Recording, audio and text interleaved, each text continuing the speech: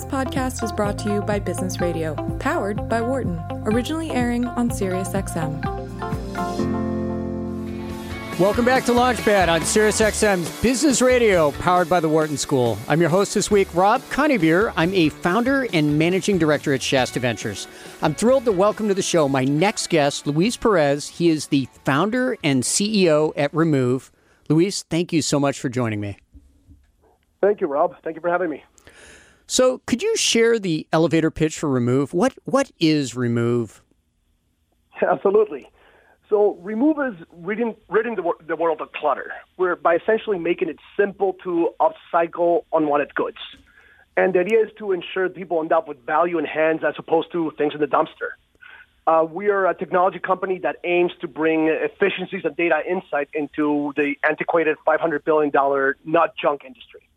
And our mission is to reduce waste by increasing reuse. Did I hear you say upcycle? Yep. What does upcycle mean? So upcycling is when you own something and it still has life left in it. It's a way to find a new home for it. It's continued its use as opposed after the first owner has had it. So it sounds like, to a certain extent, that's getting rid of junk. You have stuff, you don't want it around your house, maybe you have an extra chair, time for a new one. It's a little bit of everything. Yeah, so it's junk and not junk. The way Remove works is that we collect everything that someone wants to sell, donate, and recycle. And that includes everything from furniture, electronics, appliances, clothing, art, jewelry, toys, essentially everything.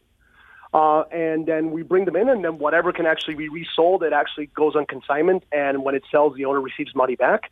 Items that are below in that resale value, they get donated, and the person receives donation receipts. And then items that are really junk, they get recycled. So from what I understand with your offering, you take a picture of something, if it's one thing or a couple of things, and then text it to you. Correct. So I would say 95% of our customers either text or upload photos of the items. And then from there, they get a message back letting them know what the cost of the pickup is and the resale assessment of the items. And then from there, we schedule a pickup and we take care of everything. So when they get that message back, does it either say something like, we'll pick it up for free, or does it say, we're going to charge you $199 for pickup, but if we sell it, then you'll get your money back and some other money? How does that work, and how do you decide those pieces? Yeah, so we do charge a pickup fee that's based on the volume of what's being collected. And it's just based in terms of the size, how much space is going to take up in the percentage of the truck. And that's mostly to cover our costs because we do send out a truck with a moving team. And then we tell them what items are going to be for resale. And then the resale items come in, they come in consignment, and that's when they get appraised. And once they get appraised, they get sold, and the person receives 50% of the resale value. And when you do this, do a lot of people do it just because they want to get something out of the house, or are they doing it because they think that they're going to make money? Or do they view the sale as something that offsets the cost of getting it taken away? Yeah, it's very interesting. I'd say the majority of the customers, what they care about is they want the stuff out of the house. The biggest thing is that they've had a headache. Imagine that garage that's full of stuff, or that closet, or you're redecorating and you have a bunch of new furniture coming in. So the biggest need is just getting it out of the house, and they don't want it to end up in a dumpster. And then they want to be able to get some money back. A lot of the customers do care about, they like to be able to recoup the pickup fee. But it all depends. I mean, some pickups that we're doing are 95% recycling, and what we're offering is the convenience and hopefully getting a few items donated or sold as opposed to everything in the dumpster. And other times we're doing pickups that are high-end states, and it's all consignment, very nice furniture or electronics. Yeah, I know one of the things that my girlfriend does is when we have something that we need to get rid of, she puts it up on Craigslist and says something like, hey, first to get it gets it for free. And it's amazing how quickly people show up with a pickup truck and carry it out of your house. Yep. When you offer it for free, that does happen. Whenever you're trying to sell something is where it becomes hard. In general, it takes about 4 hours to sell one item online. So if you have, one couch, you can do it, spend the 4 hours. But imagine you have, 10, 15 items. Now you're talking about, 40 hours of work. And few people really have the time to do it. And then the other problem is that if you have stuff that's a little bit, different types of higher end pieces, then you don't want to sell it on Craigslist. You're not going to sell a $3,000 couch or a really nice, Prada jacket on Craigslist. And then there's specific marketplaces that actually sell those very well. So what we're building on the back end is all the pipelines for the secondary goods market. So whenever an item comes in, or a photo of an item, that we build metadata around that item, and then we match it to the appropriate resale market. So then we sell high-end furniture through certain marketplaces, and clothing through others, and music equipment through others. And which geographies are you available in today? Today, we're currently in the Bay Area, hoping to expand to 2 new markets this year.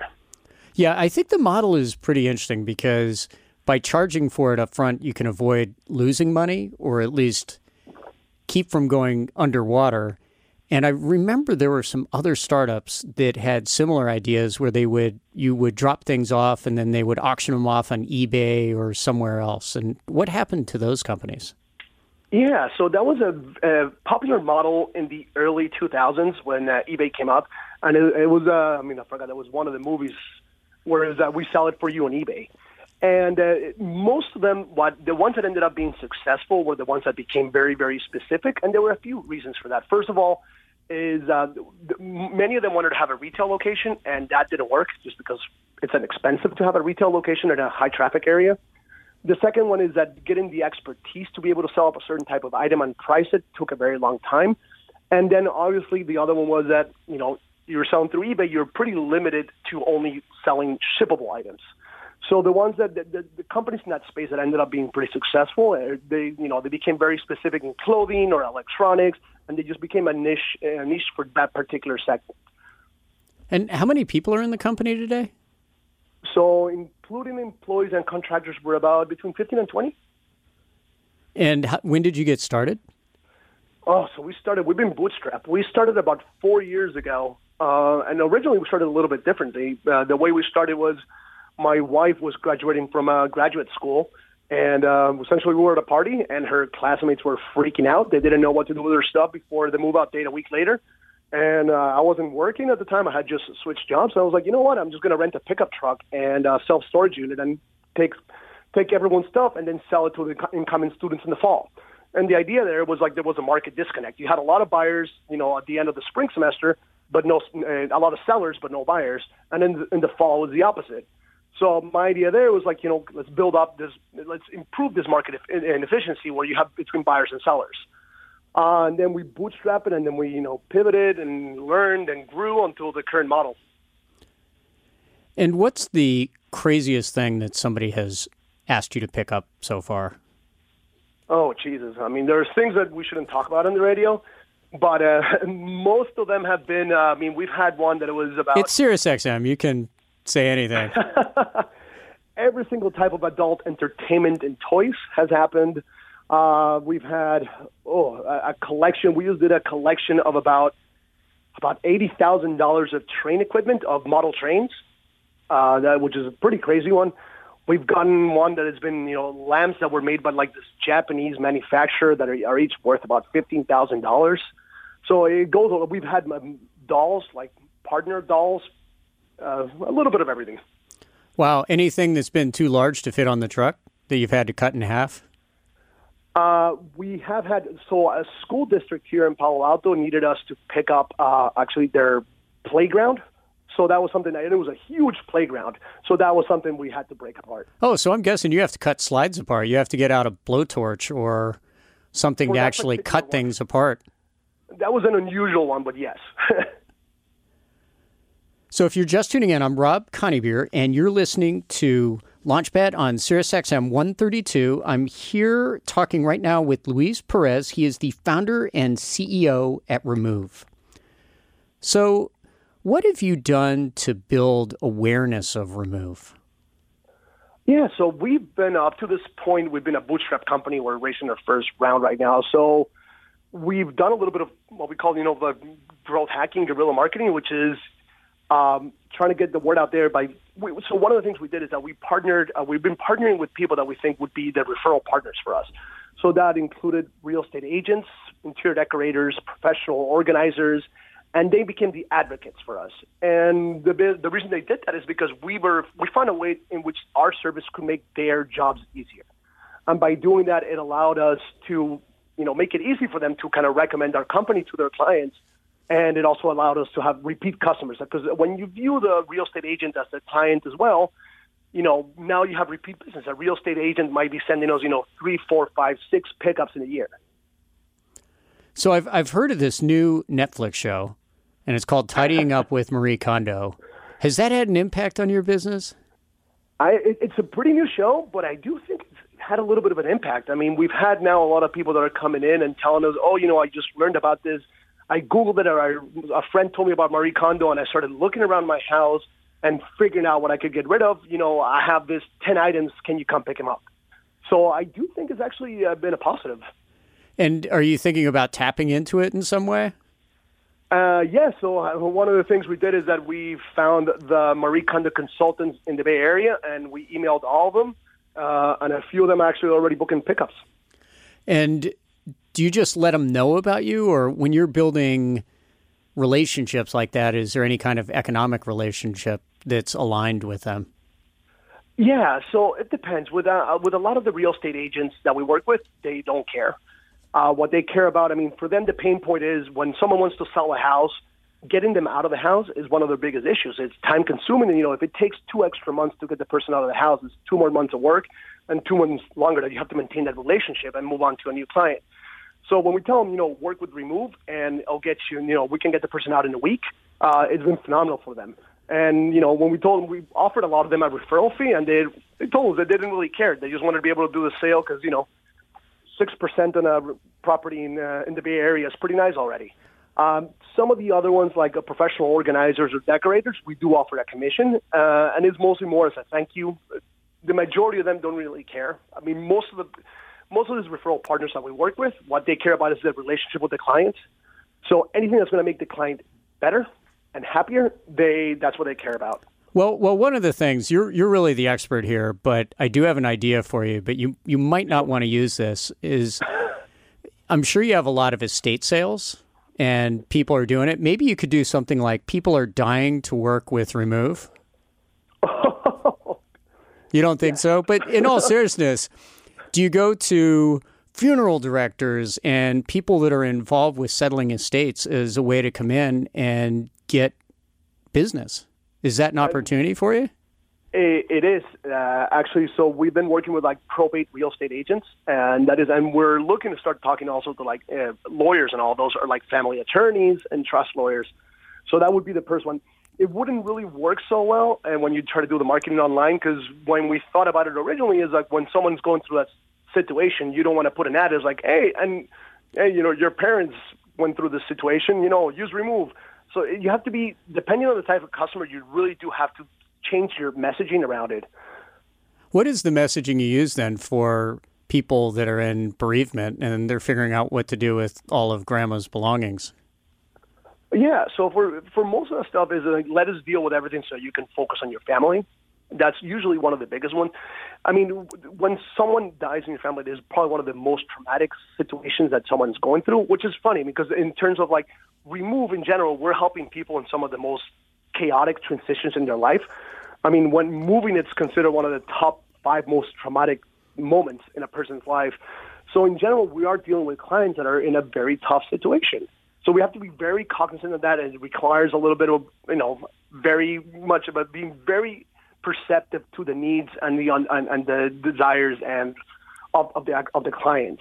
But particularly for people who pass, we're working mostly with the kids, and their kids, they tend to be usually in their 40s and 50s, and for them that situation, they don't know what to do. They've never been through this before. They don't know. They have to figure out how to sell the house. They have to figure out who's going to take what thing. How do you dispose of the estate? What's going to happen with everything else that mom left behind? So unfortunately, I've been through this before. And you reach a point when you start to go through a loved one's belongings where you start to think, I can't believe they kept this, and I can't believe they kept this. And really, you need all those old paper bags? And it gets to a point where you start to separate it out. So to a certain extent, you're solving a problem for people because you're really helping them offload this problem that they never thought they were going to have. That is correct, yes. So who are the competitors that are out there? Who do you compete with? Are they alternatives or are they other startups? So the way we view the competitive landscape is one of the other options that people could use instead of us. I mean, the service that we offer, we're pretty much the only company that does exactly what we do. But when you look into competition, you try to look at what other ways can people solve their pain point. And the first one that we look at is junk hauling companies. You know, you can talk about a 1-800-GOT-JUNK and Junk King and so on and so forth. I mean, people can just pay someone to come pick it up and throw everything away, and that's it. The other one is DIY marketplaces. You can also go around and sell the stuff yourself, and that's everything from like Craigslist to OfferUp to Facebook Marketplace. We also view self-storage units or your garage as our competition, because if you don't want to get rid of your stuff, or if you have a bunch of stuff you don't want, if you don't use us, you might end up actually putting it in storage. So that's kind of the way we view it as in terms of the competitive landscape. And then there's, for the state sale in particular, it tends to be more traditional state sale companies. That's mostly a mom and pop. They'll come in, categorize the items, and then publicize a state liquidation for the weekend for people to go through your house. Now, one of the alternatives I've heard about is donations, where you write it off, and if you're giving a 50% commission, is it that much different to pay to not get as much in taxes? Yeah, so we actually work with a lot of the donation companies, with everything from Goodwill to St. Vincent and so on. And we do provide the receipts as well. But there's a few issues with the donations. First of all, anything that's higher end, it usually doesn't, you're not going to get any money back. You might get something that write-off, but the reality is that especially in the Bay Area, almost everyone that's going to get any type of donation receipt is going to be pretty limited, and it's not really going to be, they're not even going to be eligible to remove them from their taxes because of the AMT. And then if you have something that's higher end, you want to be able to get some money back for it. I think that's a big...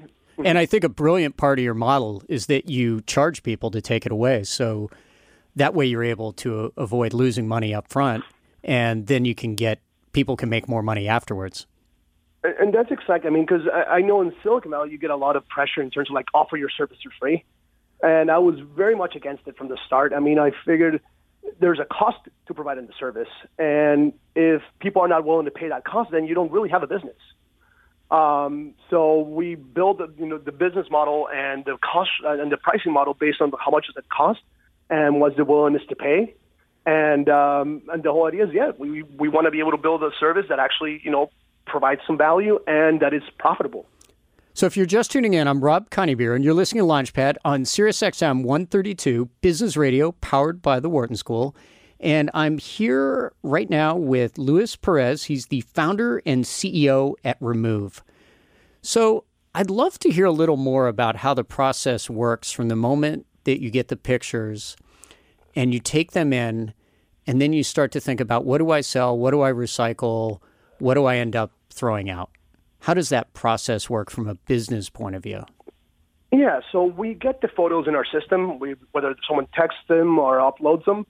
And up to this point, what we were doing is that we contracted a bunch of appraisers across the U.S., and each one kind of became kind of the appraiser for one category because they were very knowledgeable in it. And they would see the photos, and then they would do a quick appraisal on it. And then from there, we would do the pricing and all that. Now, we've had all this data, and now we're building this artificial intelligence that's able to view the photo and kind of determine what something is and whether it should be resellable or not, and the price. So who actually looks at the photos? So the photo is taken, it goes into your system. Who is the person that's actually looking at these first? We have a few. So the first person that we have is actually someone that we have out is Samantha. And what she does is that she puts the categories around them, which now is automated, but she's been traditionally the one that actually puts the category for the item and puts the initial assessment of whether something is resale, donation, and recycle. And from there, depending on the item, it kind of gets moved over to the appraisers, and then it gets sent out to the customer. And where is Samantha? Is she also in the Bay Area? Utah. In Utah. How'd you find her? So this is a great resource. So I'm a big believer in moms. Essentially, a lot of professional females that they want to be able to have a job that allows them to, work from home, or it's a little bit more flexible. So I found this website that was called Hire My Mom. And we've actually We have hired 3 moms that work from home, and they're phenomenal. Are they all in Utah? No, Utah, Arkansas, and San Diego. Okay, so you're really all over the place here. It's really an outsourced organization. And do they just get different photos at a certain time of day? So the mom in Utah might get one in the morning, and then Arkansas in the afternoon, and then San Diego in the evening. How do you split the photo distribution? Yeah, so it depends on the availability. They come in and they will start, depending on the type of item, they log in throughout the day, and that's part of the reason they like to work with us is because it's a flexible workspace. So they log in throughout the day, and then they'll see their queue of stuff that they need to do, and they just go through it. And do you give them software to do this? Is there a web interface, or do they get emails? We built a web interface that allows all this to happen. So a lot of our work that we've been building since we started is how do we build a model that's easily scalable, and and the idea was we need to build a decentralized system so that at each location as we expand to new markets, all we really need is a person with a truck. Everything else should be already built. So after they have helped you tag what's in it, and I'm guessing help you size what truck do you need to send and do all those pieces, once you get these goods and you've gone through the appraiser, how do you actually sell them? And I think you're affiliated with something, or you have a site called The Local Flea? Yeah, correct. So once we receive the items and they've been appraised, depending on the type of item, the tags around that item, for example, if it's furniture, shabby chic, modern, if it's electronics or clothing, what we do is that we match it to the appropriate resale market. I mean, one of those is we have our own online store, which is The Local Flea. And we have all our inventory on there. And we launched that really because people had bought from us, wanted to see everything else that was coming in. But then we also sell through every other marketplace out there. For example, we work with Cherish and The Real and Poshmark and ThreadUp and OfferUp, LetGo, Craigslist, eBay. I mean, there's probably about 400 different marketplaces that we've identified, and they each become very specific in their type of products that they sell. And the buyers that go on there, they're looking for those type of items. So we publish that inventory to the appropriate marketplace. So can you talk a little bit about the scale that you're at now? Yeah, sure. We've mostly bootstrapped the first 3 years. We've gotten to a point where we've tripled in size over the past year. Now we're doing about 120 pickups per month, and we're about a $1.5 million run rate. And that's on GMV that comes through, or how do you measure that? Yeah, so it's a combination of revenue, both on the resale revenue, the GMV, as well as the pickup fee. And what's the breakout between the two? Is it about 50-50, or is it much more GMV? No, so it's about 55%, 55% pickup fee, and the rest in GMV. So a more fun question, what do you expect to do next year? Do you expect to triple again? We hope so. I mean, we've bootstrapped. We've gotten to a point where we have a model that's, we have negative working capital. We have very positive unit economics, and we've been bootstrapped. I mean, our marketing spend nowadays has been about $2,000, $3,000 a month. And now we have a point where we're doing very well in terms of the customer acquisition. So that's where we're trying to race. I mean, the idea is over the next 18 months, we'd like to become about 10 times bigger. And just we have about 30 seconds here. Where should people expect Remove to be in 3 to 5 years? What will the company look like? Yeah, in 3 to 5 years, we hope to be, 50 to 100 markets across the U.S., pretty much anywhere people are moving, recycling, or they have stuff to sell. The idea is over the next 2 months, over the next year, we want to open up 2 new markets, probably San Diego and Phoenix, and then kind of go from there. Well, it sounds like you picked retirement communities for some odd reason. So it's Phoenix for retirement communities, San Diego for military communities. Well, great. Well, any quick advice that you have for people that are thinking about starting something? About 20 seconds of advice? Yeah, absolutely. The biggest thing is just do it. I mean, you don't know if there's any demand, and just do it. Don't spend too long trying to make it perfect. Just launch it, because it will change. Whatever idea you have, it will change. Well, that's great advice, and thank you so much for joining me today. Thank you, Rob. For more guest interviews, check out our Wharton Business Radio Highlights podcast on iTunes and Google Play.